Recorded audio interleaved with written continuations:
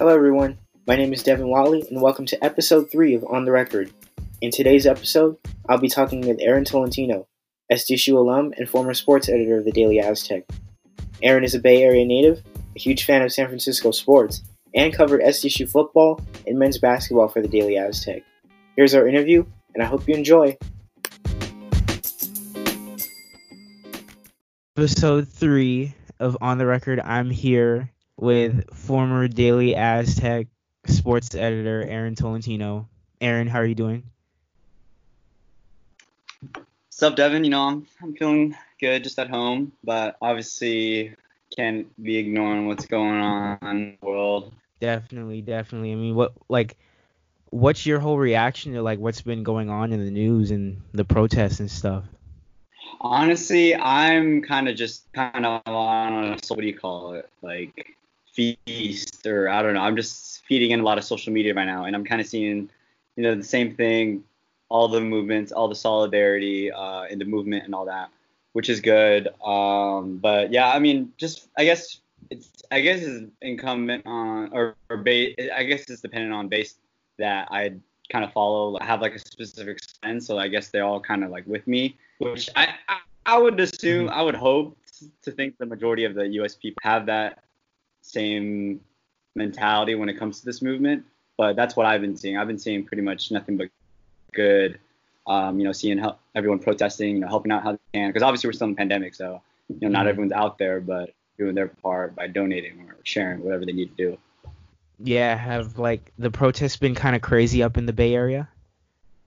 It depends what city, especially so for example, I'm from San Francisco. San Francisco has been pretty good. The protests have been strong, but it hasn't been to the point where it's dangerous, because pretty much all the protesters in San Francisco know that its leadership got its back. For example, the mayor of San Francisco's London Breed, she's a black woman, and she obviously makes it clear that she will fight for whatever's right, and that's why the people of San Francisco know, they have their back. So it's kind of more of a beautiful sight rather than kind of a messy scene between protesters and police in other cities where I guess the leadership is not as open-minded. So it kind of just depends on what part of the Bay Area it's speaking of. But in terms of my hometown of San Francisco, I think it's been pretty positive just based on the leadership. Mm-hmm. Now I want to talk about the Bay Area a little bit. What's it like to grow up there?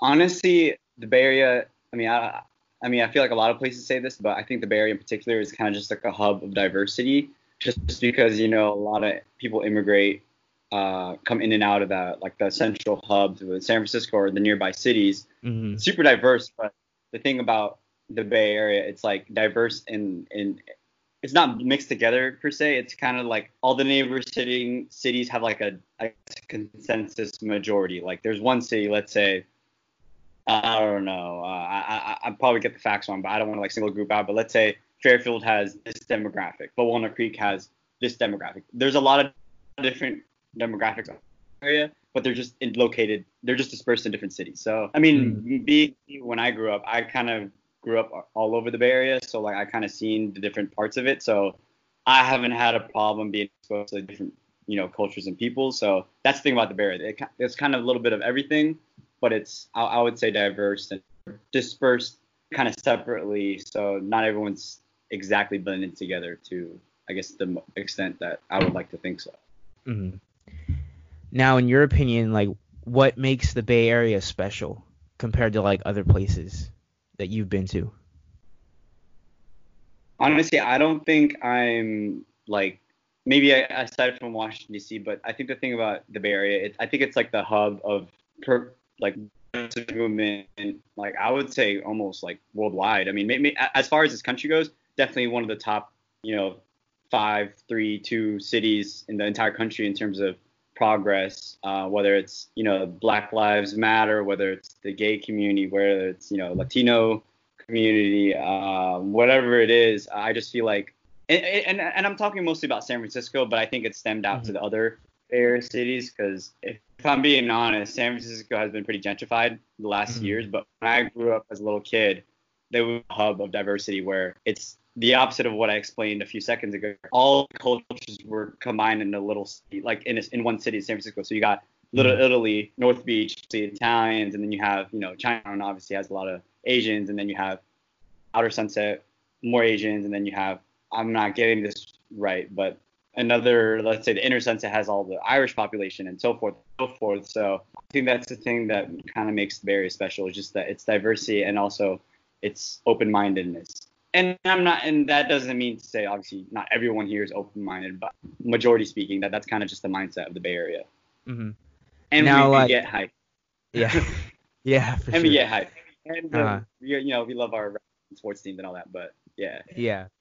Yeah, certainly, no doubt. Warriors fans are on another level. If you were to have a go-to food spot in the Bay Area, whether it's in San Francisco, it's in Oakland, or in San Jose, wherever, what place would you go to and why? I think everyone I talk to who visits San Francisco, I'm always saying La Taqueria on 25th and Mission. I'm not kidding, guys. It's the best burrito you'll ever had. Mission style burrito, El Dorado, it's all crunchy and everything. There's actually, look it up, 2014. There's an article I think it was by either USA Today or 5038, whatever that website was, that named La Taqueria the best burrito in America. And it's like a big tourist spot in San Francisco. Like pretty much anyone who visits San Francisco, like that burrito place is a must. I even tell anyone who's on the BART train from the airport, go to La Tac on 25th and Mission. You'll thank me later. And every time we go there, I haven't been there in a couple years, but every time I go there, it never disappoints. And also crazy out the door, but for good reason. So La Taqueria, 25th Mission, check it out. Yeah, definitely. Now, I want to transition into your time at Diablo Valley College, where you were there with now assistant sports editor Luis Lopez. What was it like? I mean, I'm assuming you were a journalism major there, right? Yes, but I didn't become a journalism major until maybe my second or third semester. But yeah, I was a journalism major. Okay, so what was it like? I'm assuming you're on the student newspaper over at Diablo Valley College. What was it like in that area? Just covering sports and stuff? Pretty much, if we're going to focus on my time at the newspaper, yeah, so pretty much I didn't join the newspaper until my second year at DVC. The thing about, I'm super thankful for, joining the newspaper because that's kind of where everything started. That's when I actually got my first real-hand experience as a journalist, reporting, writing articles, getting it published on a print product, seeing my name on a byline. But honestly, really realize it. I mean, I'm looking back now, I realize it was so fun covering junior college football. That was when I was assigned that, my editor was like, hey, you should cover this football game. I was like, yeah, let's do it. And then the first game I covered, it was super exciting, but just not even the games itself, but just kind of the stories where all these guys come from. Because when if anyone knows anything about college football, I guess there's a association with JUCO guys, JUCO product. Only the tough ones make it out, whatever. But honestly, you see it in real person, because spending just as much time as the D1 athlete, but there's no scholarship. There's not as many resources. They don't have, the nice gyms. They don't have the nice equipment. They don't have the nice field, but they kind of just do it, obviously, to grind scholarship. But it's just kind of a testament of you see these guys because they really want to play football. They want to be here. They want to play football for the love of it. Because when they play, I'm gonna be honest, at those games, there's 30, 40 people in the crowds. Pretty much just family. There's not a big following, but they still play high level football because a lot of these guys are going D1 anyway. So this is a pretty high level, but no one really knows about it. So just covering that and kind of being the expert on that at DVC, that particular JUCO, was kind of cool for me, because it's not really a thing to cover JUCO football, but just me having that coverage of it, was well appreciated and kind of helped spread the word of oh, these guys, some good players here. Did you feel a sense of what you were covering was kind of special, because obviously you said there were 40 or so people in the stands, and I'm assuming there's probably not a lot of people covering the game to begin with. So did you kind of feel there was a sense of I have something important, this is something important I have to cover? Yeah, definitely, because all these, there's a one player I want to single out. His name is Jason Dixon, and he like a quote unquote blind side story. He's an offensive tackle, left tackle, but he was this big 6'6" guy.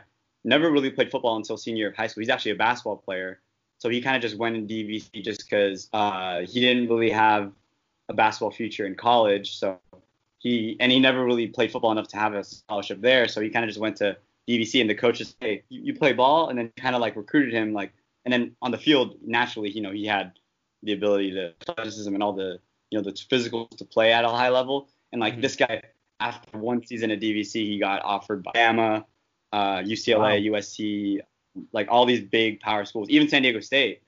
He ended up going to Minnesota, and I was actually the guy who broke the story that he announced it, because he told me like, hey, I'm signed to Minnesota. I was like, okay. And where he's from, Vallejo, like they wrote a story on him like a few days after I did. His own little JUCO newspaper unlocked this, or told a story about some cool unknown guy playing junior college ball with 30 people in the stands, but this is like one of the top recruits in the country. He's with PJ Fleck in Minnesota, who had just this good year. So it's kind of cool to see him transition to, like I said, the small JUCO football life to big Power 5 football. So it's just those stories that kind of just make covering DVC football or JUCO football special, because they're under the radar, and Max Preps is not covering it or whatever. Yeah, definitely. Like, do you feel like your time at DVC and the student newspaper there, like, did it help you grow as a journalist? I think the thing about covering JUCO sports, there wasn't so much structure like it is at San Diego State. Like, obviously at San Diego State, there's a lot of media. There's the Tribune, there's Fox, there's NBC, whatever. Whole process for media.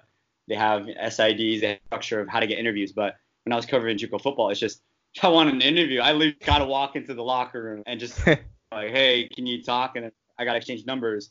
But at the same time, it kind of just helped me grow to develop relationships with coaches and players. And I think I carried that on to San Diego State. But I just feel like, that's kind of like the mindset. It kind of just helped me grow, just because you have all this freedom and nothing was really like given to you. Like, if you wanted a story, you had to really find it. It's not like this is going to say like, oh, so-and-so earned this honor, or so-and-so passed for this many yards. It's kind of like you got to do your own research, and then if stuff comes up, you got to find that information yourself. There's no SID, quote unquote. Coach. I mean, he has all the players' numbers or knows where they are. So I think that's kind of what made that special and helped me grow as a journalist. I want to transition into you joining the Daily Aztecs. You decide to transfer to San Diego State, and you apply to become the assistant sports editor. Now you get the job. And just talk to me about what that first interaction you had between like everybody at the Daily Aztec and like yourself. Like, what was that like? Honestly, it was pretty. I think it was awkward, because I remember walking in, like, how like editors have their meetings in that conference room. So we had like that editors meeting, like our first one. This is like early August. This is like a couple weeks before, because we print like the last few weeks of summer. So we had like editors meeting. But the thing is, I walk in there, I was the only new editor, so like everyone kind of had like their own like circles or whatever. Everyone was talking to this person, Justin talking to Will, whatever it was, and then like I see AJ, the guy I've been texting all summer, who's the sports editor. I was the assistant, and I just went up to him like, hey, I'm Aaron, nice to meet you, nice to finally meet you, whatever. But it was just like kind of like so weird, because like I knew nobody, but like I was still an editor, but I was like the new guy, even though I was like supposed to be one of the best on the paper. So it was kind of like this weird thing, but I mean, they're actually a family, so obviously they welcomed me pretty fast. But yeah, it was just at first it was definitely kind of awkward walking there, because I was just a new student at San Diego State, like I didn't know anybody, so kind of walking that was pretty interesting. Now, like, what was like the first game that you covered as an assistant sports editor? Oh, this is fun. Stanford, August 31st. So San Diego State football. Actually, I covered a women's soccer game. Sorry, my bad. I covered a women's soccer game. Who was it against? I think it was against Cal State Fullerton. Cal State Fullerton or New Mexico State. One of those two schools. Anyway, it was like my first article I wrote in print. Can't forget that. But that was a little different, just because I had AJ with me, the sports editor at the time, and like I had another staff writer, or I think it was just AJ. But yeah, it was AJ, and I was kind of like, I had my handheld time, like write down your questions, do this, whatever. He kind of guided me. But the first real game I covered by myself was the SDSU football game at Stanford, because I was the only one there. There was no other members, so, and it was pretty surreal. Like literally my first football game since DVC was like Stanford. It's televised. DeMarco Murray's doing color commentary, and then I forgot who the player played. Like, you had all these like big names, like, oh shoot, it's on Fox Sports 1, and like, you know what I mean? And then like I was on the field, just like on the San Diego State sideline, just seeing what's up. And then like Rashad Penny's next to me. I'm like, oh crap, like this guy, he was there. I'm like, oh, this is the guy that I was like before I even came to San Diego State, and it was fun to watch him. And he's kind of like, oh, You know what I mean? So it was kind of just like a Yeah. big surreal, this is like quote Yeah, unquote dreams definitely. of college football. So I mean, Yeah, definitely. I mean, like, were you nervous doing that Stanford game? Because obviously I can imagine, like, you're going to like a huge venue, like Stanford's like a huge football program, and like it's a nationally honestly, televised game. Like, were you the nervous? whole thing was yeah, no, the whole thing was honestly stressful just because I know this sounds kind of crazy, but honestly when I got hired as assistant sports editor, like just seeing what the Daily Aztec did, one of the reasons why I wanted to become editor because I saw the assistant sports editor is kind of like the main like football writer because I saw AJ when he was assistant, he did all the football stuff. It's like, Mhm. oh, so if I become this position, I could do all the football stuff. So when I got hired in April, and the schedule came out like I think a couple of months later in June, where I saw like, oh, they have a game in the Bay, like I have to go to that. So I bought my plane ticket. I don't know if the sports editor AJ was gonna let me to cover it, so I was like, all right, whatever. I'll just buy my ticket. It gives me a weekend home, whatever, a little Mhm. 3-day weekend. So I do it anyway, but like I was stressing out because I was like, AJ doesn't know me. Will he actually let me, travel on my own on a big Yeah. assignment? Because like honestly, think of it from the editor's perspective, someone you don't know, but also like this totally new guy, like Mhm. who has done nothing for the Daily Aztec, send him, hundreds of miles away to cover the first big football game of the year. It's like, so I was like, oh, super nervous about it. But then, I told him like, hey, I'm gonna try to get credential, whatever. And then when actually no, the first part, AJ was kind of cool, like, oh yeah, you cover it. Like I'm jealous, we don't pay for travel, so this is gonna be out of your own pocket. I was like, okay, I don't mind. I mean, it's just like a trip to see family. Mhm. So once he gave the go on that, now the problem was like getting credentials through Stanford. Like, will they accept little old Daily Aztec onto the scene? Because I didn't know much how college football games work. I didn't know if we're like legit or are we just Yeah. some dumb school newspaper. But obviously, like we're legit journalists. So like honestly, when like I bought the plane tickets, I was like the plane tickets. I was like, oh, am I gonna get it? But I finally got Mhm. a request accepted like a week before. So I was like, oh, okay, everything is saved. Like I get to go to this game. So honestly, that whole thing was pretty stressful just getting the credential. But yeah, so I mean, it was a crazy process, like months leading into it, because I'd try to like anticipate, like, oh, can I cover this big game? And it's just like so much hype around it, because it was like Stanford was like at the time was like number 13 in the country coming Yeah. in. They still had Love, who's coming off like a crazy year, so Stanford was favorite to win the Pac-12. So yeah, there was a lot of hype to the game. So it was excitement, but also nervousness for sure. With that first year, like, was it hard for you to kind of get accommodated? Because obviously I'm just thinking from like a writer's perspective, like, hey, like they might be kind of Right. like, were they kind of confused at first because like obviously you're someone who like was at a community college and like you weren't in the DA, and then now all of a sudden you're in the assistant sports editor position. So like what was that like to be able to gain like the trust of your writers during that first year? I think the thing is, the first thing is, I remember that first month, probably the whole week of August. I kind of just sat behind AJ and kind of just did whatever he told me to do. Like if he told me like, hey, can you text so and so to edit this story, whatever, I kind of just held back. I didn't really give my own input just because Hmm. I was like, I don't want to be that guy, because I've been following the Daily Aztec sports section for about a couple years before I even joined. Like I knew, so like I kind of didn't want to like step on what they're doing, because I love their work. That's why I wanted to work today, because they do good Hmm. stuff. There's a couple people coming back, like Tristan Kyle from Kyle Betts, who's now sports editor this year. So shout out to Cocky. But yeah, I don't want to like do too much, but helpful is I would go. Oh, I think that I did even this year or this past year, like, I would go with my writers to the games, kind of like gain their trust, and then like as you Hmm. kind of gain their trust and know you have good intentions, you're not just trying to be a bossy editor, is they're willing to accept constructive criticism, and they know that you're there to help them and not just boss them around. So I think you kind of had to slowly acclimate yourself on a personal level, so when you do like do the hard edits or whatever, they don't just look at you as some boss who doesn't really care about his writer. So Yeah. yeah, that was. Yeah, certainly. Now, then the following year, you become the sports editor. Kyle Betts becomes the assistant sports editor. Was the transition between those two positions, like, was it hard for you at first? Actually, no, not really, because I think AJ is like the probably like the second portion of the spring semester the previous year. AJ had gotten like this legit, not even just an internship, like a legit like journalism job, working 35 hours a week. So pretty much like he Hmm. kind of gave me the keys to the section. Like he would just tell me like check in, edit this. Like I started having more like responsibilities from just editing without him necessarily like back a second look. He kind of just trusted me with edits because he knew I would edit pretty appropriately.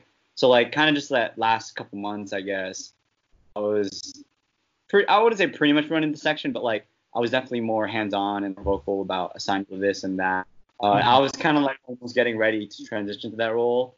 And AJ was on his way out because, he was graduating. So like obviously he had journal job, which is like a real job, 30 hours. So he was focusing on that. So I don't think it was too of a transition.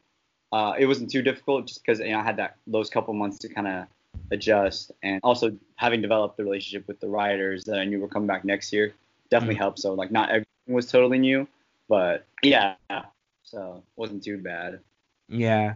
Now, like when I had my first episode of my podcast with Amber, she mentioned to me how she was kind of the one who kicked off this idea of having stand-ups in the sports section because she said that she said that she brought that idea up with Kyle, and then then the idea was brought up to you, and then you kind of gave it the full clear head. So like is that kind of how it went? Okay, I don't. This is not like a competition of who's gonna take credit or what. No, it's not. But definitely the stand-ups were. I guess if it was Amber's idea, okay, I'll let her have it. But the idea came to me. The reason why I pushed for stand-ups this year, or like had it more extensively, because I kind of did that for football. But it was like super casual, quote unquote stand-up. I would just like literally just set up like a mini like monopod. Like that with my iPhone, it's just like literally just like 1 minute. It looked super cheap and casual. Like no one was holding the camera. It was just like me talking for 30, 40 seconds before a full game about what was going on. So I like the idea, and I kind of just want to make it like a bigger thing. Like on Twitter, it's more consistent. So like instead of covering as many as we can, let's just stick to a fewer sports, but have three people covering the same sport but in different ways. Like this one person would do a stand-up, so their job is to do research before the game, maybe do interviews before the game, get quotes, end up hopefully before the game, halftime, game, but not whatever they could do, and then have someone do social media and maybe photos, and then another person do the recap or write something about the game. So I think that kind of just helped. The stand-up kind of just added this new element of the sports section that I personally think kind of took us to the next level in terms of that extra step of being like full multimedia journalist. So I just think, and Amber, she knows how I feel about her. Like obviously she's one of the best stand-ups and reporters that we've had this year. So like, all right, she wanted to take the credit. Okay, she did good. Amber, I'm gonna give this to you. My job is not to take the credit. My job is just to help you guys. But yeah. Yeah, certainly. Now, obviously, like as an editor, you're dealing with football and men's basketball for a majority of your sports. But like I know also like you were involved in taking photos. Like you took a lot of photos for you took a few photos for a few women's basketball games this year. Yeah. Like kind of describe to me what that moment was like to be able to take photos, because obviously that's a different realm for you, really. I definitely gotten better because I took photojournalism 435. The thing is, when I've been at SLR for a couple years now, but I usually used to shoot, which like doesn't not necessarily bad, but it could be better. So like in that class, like not in that class, just shooting women's basketball and other sports like women's soccer, whatever. I was able to be a better photographer, like playing with the settings and all that. And it kind of just like and I use that opportunity as a photographer to be at all the games, to pretty much kill two birds with one stone. Like I could be there and take photos if no one can, but also help out my writers who are covering the game to recap, see if they have any questions, just because I kind of know how this works, whatever, and kind of just oversee everything. So it's kind of like a win-win for everyone. But yeah, just taking photos, I think it was important, adding another element as a journalist, just because nowadays you kind of just have to be a little bit. I hadn't worked on much, but I think last year I did a good job, shooting a lot of women's basketball games. But yeah, and I still have a lot of. Sorry, I'm getting off topic, but if any women's basketball players still he'll listen to this. I still have a lot of you guys' photos, but I mean, if you guys want them, you could always message me on whatever, DM me on Instagram or whatever. But yeah, I have a lot of photos so that I hadn't posted, but yeah, so that was that. Mm-hmm. Now, like, what's been one of your favorite games to cover while you've been at the DA? Can I narrow it down by sport or just one overall game? You can narrow it by sport. You can have a few. So for men's basketball, this is probably pretty easy. I think everyone's heard this before, but definitely, I mean, Utah State, like the Kawhi game, like that was obviously insane. The thing is, I remember KCR was at that game. We had multiple Daily Aztec people at that game too, but like I was the only like student journalist with a seat courtside, with the press seat courtside, because obviously the Athletic was there, ESPN was there. So it was pretty surreal just to be able to get that courtside access, because the crowd was packed. SDSU this year was like super good. I think they were 23-0 at the time, whatever. Utah State, formidable opponent, and then Kawhi's jersey at the time. So everything kind of just clashing this whole media event. Just to be able to have a seat courtside was kind of like surreal, just because I remember I was sitting next to the Clippers SID, and then a couple seats down from me was this guy from the Athletic who covers the Clippers, and just all these big names. I remember it was kind of funny because up top there's this guy from ESPN. I can't even say his name. His name is Yominsuk. I can't say her name. Oh yeah, I know. I know who he is. Yeah. You know who we were talking about? He got a seat up top, so I was kind of looking and I'm like, okay, I kind of got a better seat than you, ESPN. Take that, ESPN. Nah, I mean, it was just kind of like a blessing, you know. Obviously, I've been covering the team all year. It doesn't make sense to, dump me up top just for one game. So, yeah, it was pretty amazing, just seeing. I remember I was in the backstage of Viejas, Kawhi's family walking in. I remember, walking by me, because I was actually, funny story was, I was trying to go to the bathroom during one of the timeouts, and the security guard told me, like, whoa, hold on, where are you going? I'm like, I'm just going to the bathroom. Like, all right, just wait a minute. And then, like, it's like Kawhi's entourage, and he's passing by. I'm like, shoot, no big deal. Just Kawhi Leonard walking past me. And then during halftime, when I was just sitting on the courtside press seat, there was Paul George, Steve Ballmer just walking by in front of me like it's whatever, all the Clippers team. So it was just kind of like that whole thing was kind of surreal. Part of me, I was like, maybe I should have stopped Paul George for a picture. But I was like, I was too busy about getting the story in the deadline. So, I mean, it's just a cool experience that I get to, just to share, like, oh, yeah, there was the Clippers there. Definitely that night was unbelievable. Yeah, definitely. I mean, like, did you kind of get, like, chills when you were watching the game? Like, because obviously I know as a journalist, like, you got to stay focused on your whole recap and everything. But obviously you got to stay in tune with the game. But did you kind of, like, take a moment to, like, soak it all in? Because obviously that was a very special, environment.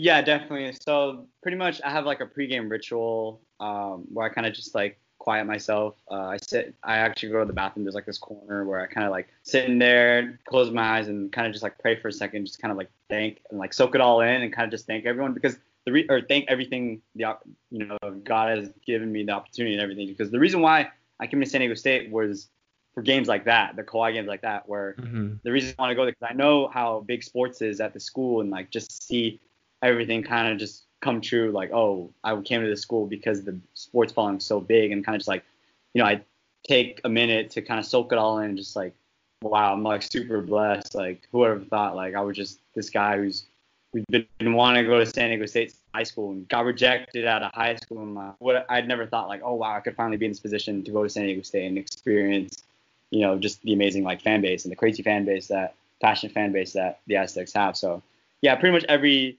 basketball game, basketball and football, just kind of just, it's pretty big, but it's kind of like easier to do in basketball because it's small.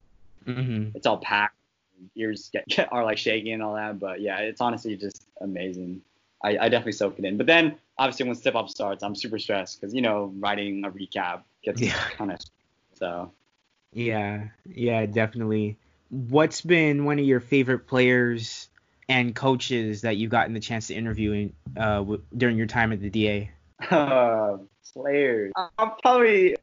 I'll start with the player, football player, Darren Hall, D Hall. We've always had a funny relationship because I remember covering him, or not. The thing is, when that 2018 season started, he wasn't even playing. He was just some bench star. He was a redshirt freshman. He was just a bench player. But I actually had a class with him. I sat next to him. Like, we sat next to each other on the first day.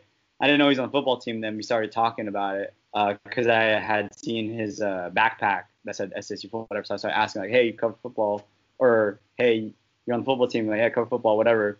And then it's like, oh, you're gonna be at Stanford, and then he pretty much we started having a build a relationship just as friends, and then like the second he started playing, started making some plays, like, oh wow, this is pretty crazy.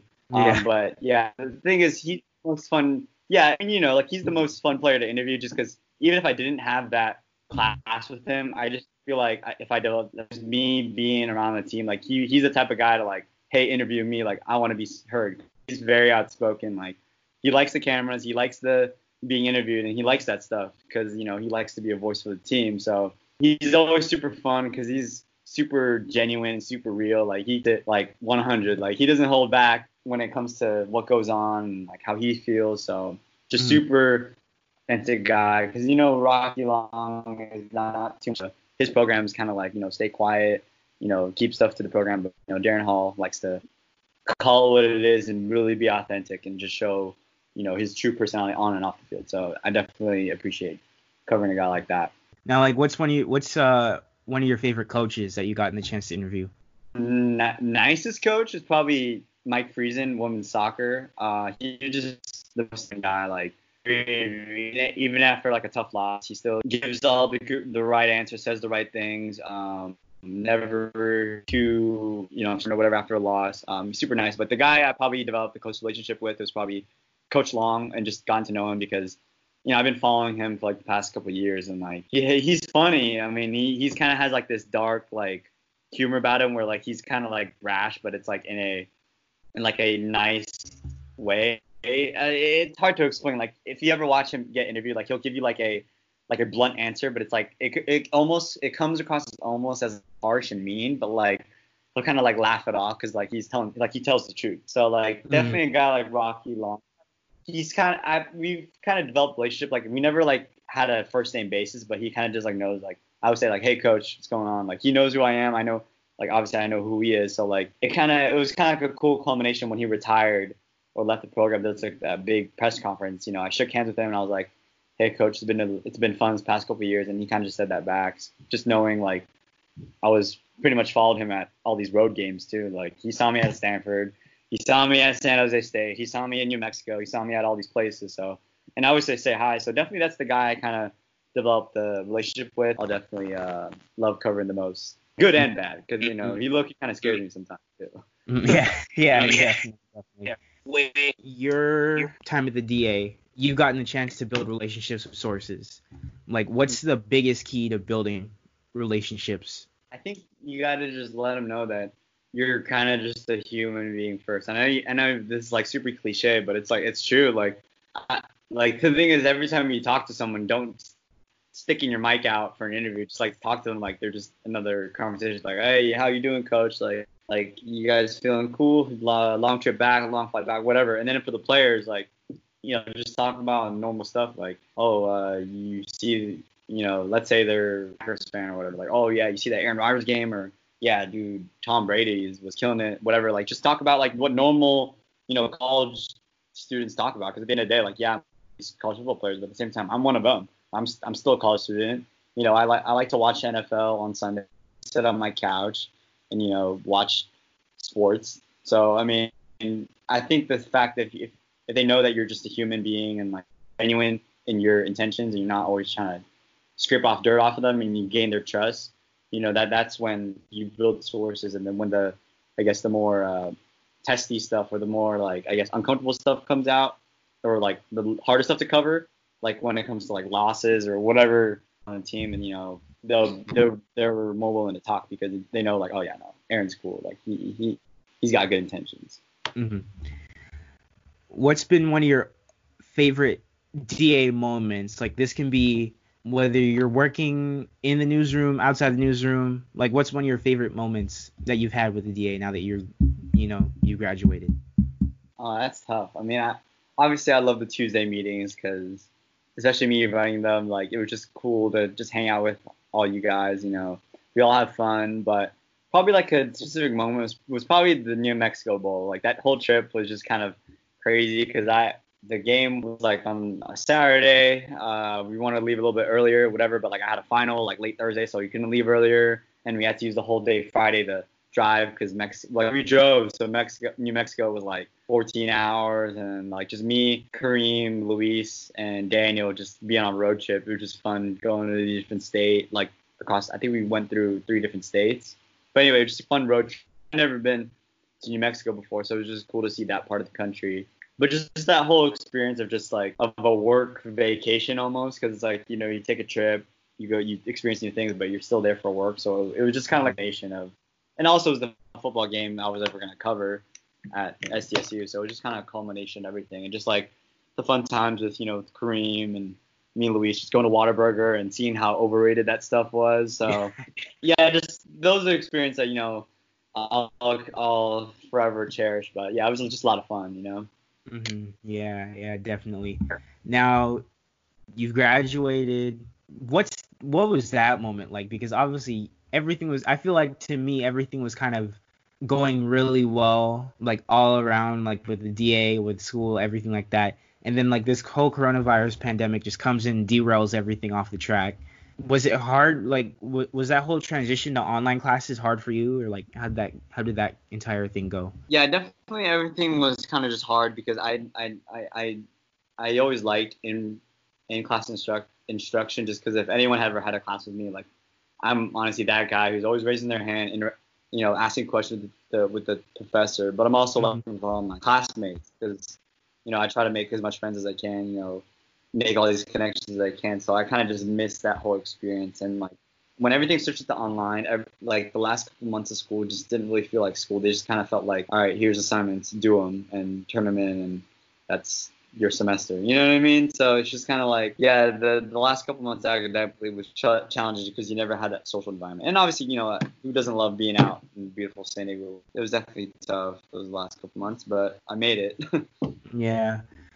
Was it hard? Like, do you feel like with this online graduation, obviously with graduation, like it's like you finally get that minute of closure because you're in person, like you get to be with your family, you see it. But it's like, is it different with it being online and it just being like a simple little video that they made? I was a little disappointed with the whole virtual graduation. I thought it'd be longer. Like, there's honestly in the back of my mind, I was like, hopefully Kawhi like go give a speech or something. I don't know, but I know he's not much of a talker. But it'd be kind of cool because they showed all the cool alumni. But anyway, like, yeah, I was hoping for something better. But honestly, my disappointment virtual graduation was kind of overshadowed just because like my entire like extended family like did a drive-by and like stopped by and drove by and, you know, drop off signs and drop off some blades to congratulate. So that kind of just like alleviated any disappointment I had, you know, a virtual graduation. So, but at the same time, it's kind of cool that still do have an in-person ceremony in December. So just to have that, like you said, close of, you know, seeing all your classmates again one last time, I guess, before we officially, it's like a mini reunion before we officially, you know, go on to our separate ways. So I hope to see a lot of my classmates then in December. Now, what do you got going on in your future? Like, what do you want to, do you want to work for the Athletic? I know a lot of us in the newsroom like to say that, like, oh yeah, you're going to work for the Athletic. But I mean, what do you want to do in your future? Definitely, obviously, I want to be in journalism, sports journalism. But specifically, I would love to be a beat writer of a team, like a sports writer, just because specifically, obviously, I'll take what I could get. I ain't complaining, especially nowadays when it comes to jobs in journalism. You know, in a pandemic, you know, you kind of take what you can get. But specifically, what I want to pursue is just be a writer, a sports writer, just because I think, I mean, I love reading books and just like telling stories that way. It's more vivid, just because like a lot of places where you can't bring a camera everywhere and kind of document it, so you write about it. So I just think being a sports writer could just be really powerful and just really fun to do. Yeah, hopefully for football or basketball or baseball team, one of those 3 major sports, or even boxing, because I love my boxing, but I don't know how you can make a career out of that because there's very few matches. But yeah, I just love writing, so hopefully I can sports right away. Like, is there any like preference over what team you'd want to cover? Not necessarily, probably a specific league, because honestly, I probably couldn't be a beat writer of the Warriors. I get too passionate about the Warriors, not gonna lie. Man, if I was a beat writer for the Warriors, I would just like subconsciously start writing like, Steph, what did you do? Like, you know what I mean? Like, yeah. I don't know. I mean, maybe I could put it to a side because obviously I came to San Diego State as an Aztecs fan, so like switch that hat into a reporter. But I don't know. It's easier when you've only been a fan for 3-4 years in San Diego State rather than your whole life as a Warriors fan. But preferably not my hometown team. But if I could do that, I'm not. That's what I want. But pretty much, preferably, I would love to do college football. Just because of my experience at San Diego State doing it, that'd be my preferred league. But one of the 3 major sports leagues in America, I would love to cover. Now, why, in your opinion, like, why do you think the sports section like made such a jump to the new level, like this past year with it in the DA? Like, why do you think the sports section was so successful this past year? Because I'm here. No. I mean, okay.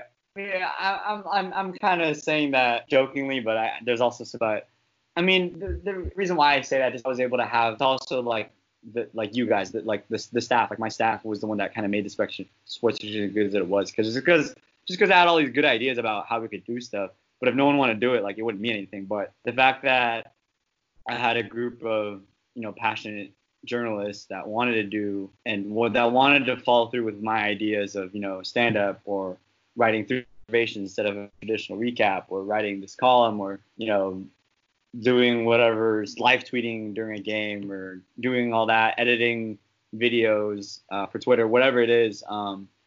It's like a football cliche. Like my bought in, and like we were stronger than ever. Like I think we went like pretty much 10 deep this whole year, and consistently too. It wasn't like people would occasionally show up in and out.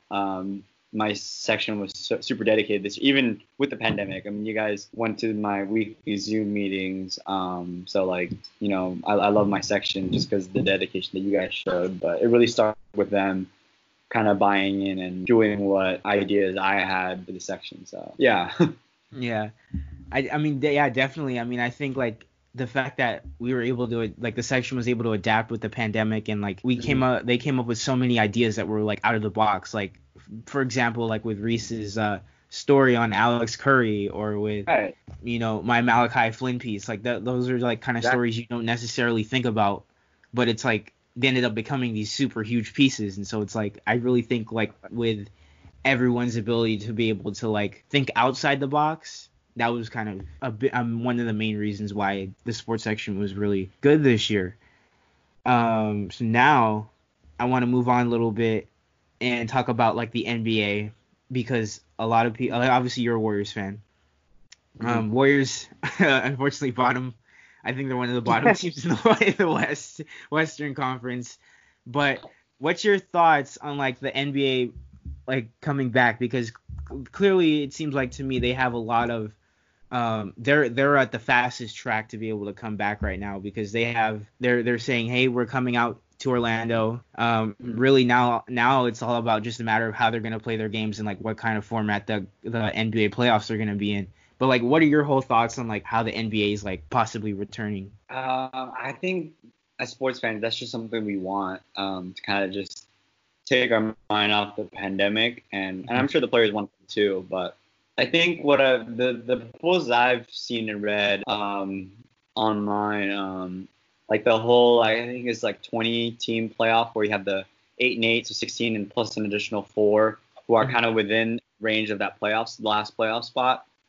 So I think the thing is like you want to minimize the amount of teams just because the virus is still out there. So like if you're the Warriors, like my Warriors, they're not gonna come in and like I hope they don't come in and have to play, just because it'd be no point just risking more people getting the virus. So like I just think it's a pretty good idea to keep the teams at minimum, but also give a few teams like the Blazers a fair shot to the playoffs. And once the playoffs starts, it could still be game series like it normally is. And I'm hearing on sports talk is like, will there be an asterisk on as a champion? I mean, like, okay, yeah, I guess, sure, but that doesn't mean that there won't be a champion. I mean, there still will be a champion. I really hope it does happen, just because I feel like, especially given the fact that the NBA season was 80% complete, and to not have a champion, it just doesn't feel. It feels like, oh, those 80 games or the 80% was just like a waste So like I'm pretty sure it'll come back, and I'm confident they'll do it safely. Like out of major commissions, Adam Silver is for sure the best one out of all of them, in my opinion. So I trust him that he'll do a good job to keep the players safe, but also, bring basketball back. Yeah, definitely. And I think like it'll kind of bring a different level of intimacy in how you watch the game as a fan, because now with no fans in the stands, like you'll be able to hear the players talking and the coaches yelling. Like I really think it'll be kind of an interesting experience for like people to watch on TV once these games get started in July. And I kind of wanted to bounce out to like college football, because obviously that's like a huge issue, because college football is proposed to start this fall. A lot of SDSU is hoping to bring a lot of their athletes back for summer workouts on July 7th. Like, what are your whole thoughts on like the possibility that like the NCAA might not, like there's a real possibility that college football may or may not be happening, or it might be postponed? Like, what are your whole thoughts on that, and like what do you think might happen? I think the thing is, they're like college football across the country, like everyone's doing stuff differently. Like, or I'm hearing stuff different. Like obviously in the SEC South, like they're full on ready to have fans in the stands, full season, like there's no pandemic going on. And then you have, some schools like the CSUs not have classes in person. So what does that do with having football and student athletes on campus? Because if there's no students on campus, but you have the student athletes, or the football players specifically on campus, like, so that kind of takes the amateurism away. But then when you hear Michigan's president saying there might not be football, like from a blue blood like Michigan, like, oh, that says a lot. So like, will there be a season where like a college football season where the Power Fives, like the Bamas and the Ohio State still happen, but there's no Michigan? Like, it's just super divided. But hopefully, like, we get more information, there's more knowledge, and testing becomes more available, and like we know like how to contain the virus to make sure players don't get sick, because that's obviously the priority is people to stay healthy. So it just right now it just seems super divided, but I do think there will be college. Like I'm pretty optimistic it'll happen, but probably no fans. But then the tricky part becomes like, are you going to quarantine all the football players? So I mean, I don't know. It's different, because like I think college football, not everything is televised, so they don't have the NFL's luxury. So they got to take that in consideration. Power Five versus Group of Five. It's like a whole. Yeah, it's pretty complicated right now, but I really do hope they have it, especially, for guys in the Daily Aztec. Like, covering college football has been, like, the best experience, so I really hope they're able to cover it, or to cover a season, especially if they're a senior, like AB and Luis, so. Yeah, definitely. I mean, I know, like, Mark Ziegler recently wrote a piece on the San Diego Union Tribune that talked about how the Mountain West canceled a few of their conference tournaments, including in women's soccer, volleyball, and baseball. However, they still plan to have men's basketball in March of 2021, which was kind of interesting to me, how they still plan to have men's basketball, yet a lot of these other tournaments are being canceled. And so it's like, like, what's your perspective on that? Like, just the fact that conferences are being forced to, like, cancel a lot of these conference tournaments because they don't have the budgets to put them in.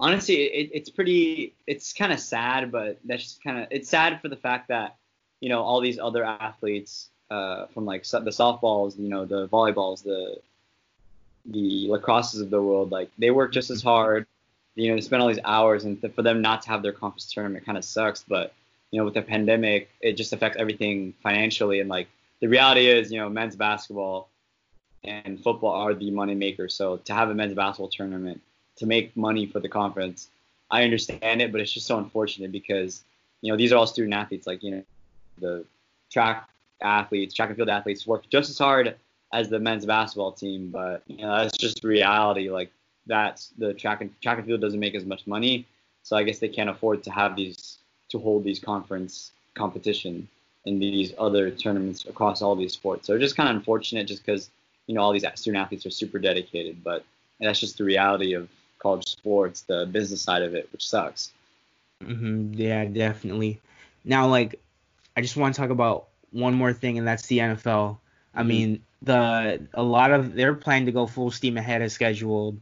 I know recently Gavin Newsom, governor of California, just said that athletes are essential workers. which I mean that's debatable, but I mean I understand his point. But do you think like what's your whole thoughts on like the NFL starting up again? Because I feel like that'll be interesting to see how like teams incorporate fans into stadiums, but also keep within the guidelines. Like, what are your whole thoughts on that? Like, I mean, it's kind of like college football in terms of like fans and stands and all that. Like, every state has different policies. Like, I know Gavin Newsom has been a little bit more, has erred on the side of caution, which is not something to knock at compared to like the southern states where like they're full on like, let's have football 100,000 deep. But yeah, honestly, it just seems like you'll get some home stadiums where they have some fans, and then you have with no fans, with let's say in California.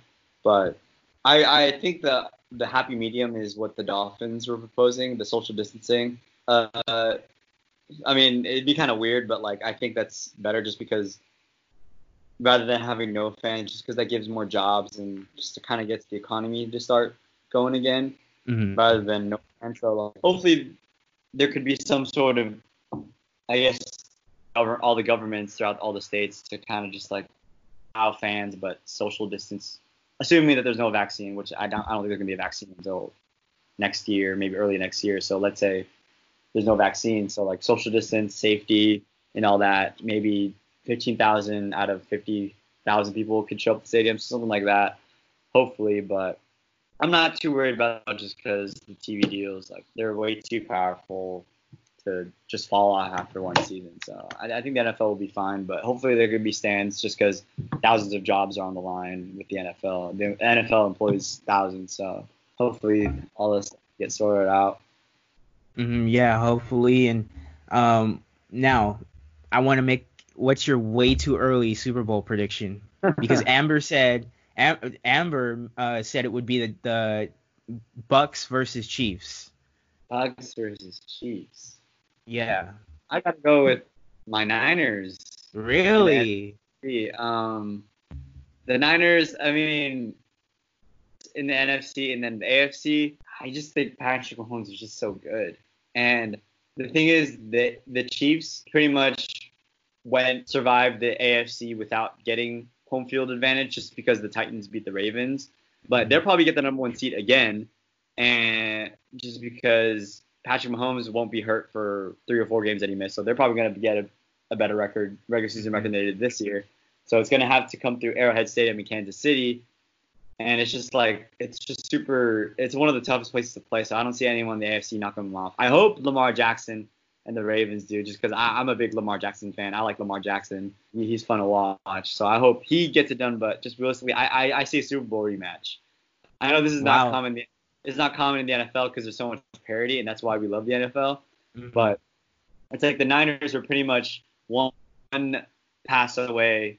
The Niners had a 21-10 lead in the fourth quarter, and then we blew it pretty fast because Patrick Mahomes. But if Garoppolo hits Emmanuel Sanders at deep ball, we're having a different conversation. The Niners are Super Bowl champs. So it's like, and the Niners, I think they got better. Like, honestly, we couldn't have drafted better because, we got rid of DeForest Buckner, but we still have Eric Armstead, and we drafted this guy from South Carolina. So, like, we were able to still maintain our defense, but also be cheaper because we have rookies. And so I just think John Lynch has done a great job, and I think our team's going to be even better.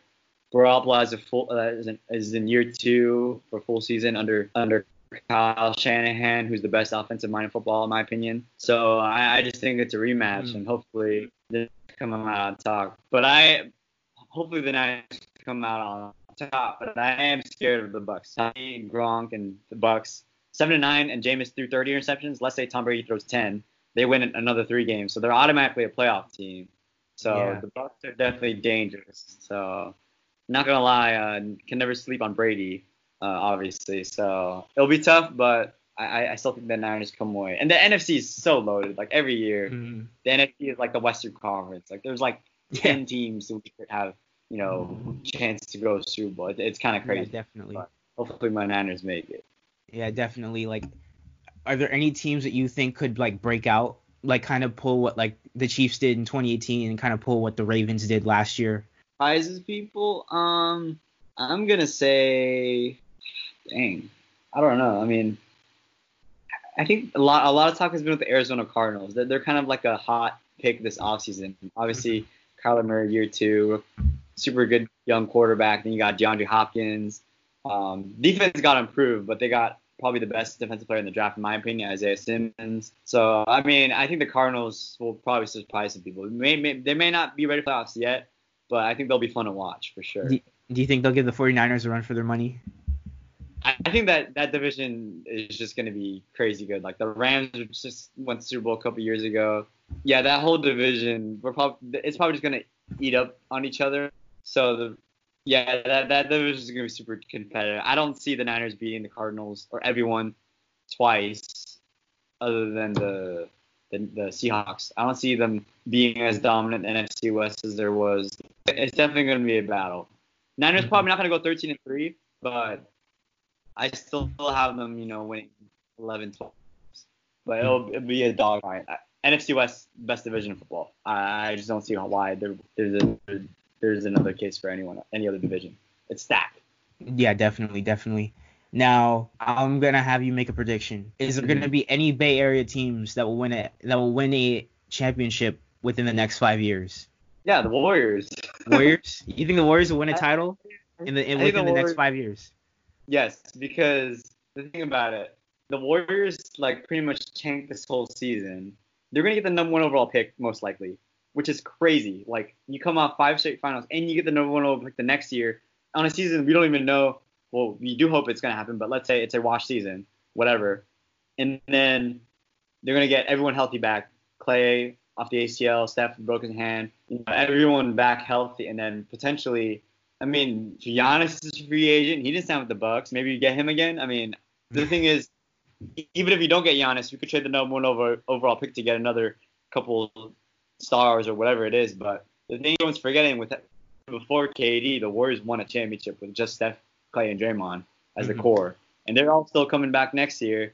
And Steph, yeah, he's 32 now, going on 30. That's a little bit older, but his game ages well. All you gotta do is just shoot from 500 feet out. He doesn't need to be taking as much punishment down the lane. So I think the Warriors will I think the Warriors will more in them before the Steph, Clay, and Draymond go their separate ways.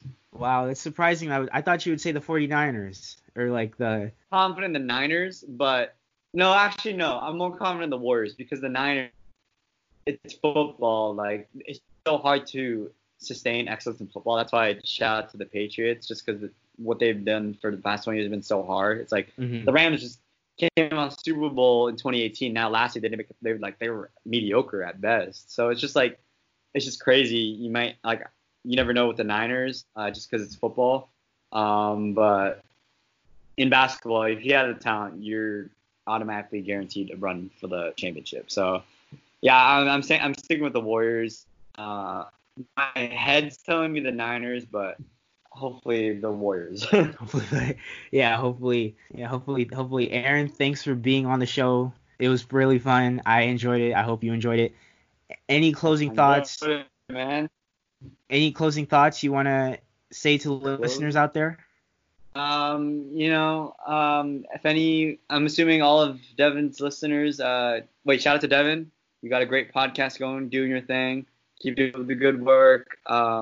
But I know most of your listeners are probably SDSU students or alumni, so just shout out to the SDSU community. I was only there for 2 years, but it was honestly the best 2 years ever. So it was just really fun, and as sports editor, it's a privilege to do all of what I do, being involved with sports at SDSU and everything. So thank you for all the blessings, and I love y'all.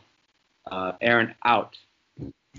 Yeah, listeners, if you want to follow Aaron on Twitter, I think it's at ATOLENT2, right? Yes. Yeah. And my Instagram is it's Aaron, or it's Aaron, so ITSAAARON, so 3 A's. But yeah, follow me on social media. Yeah, that's a note to the journalists out there. Hit them up on social media so you can get a job. You guys can help me get a job. Yeah. All right, Aaron, thanks for being on the show. All right, thanks, Devin. Appreciate it.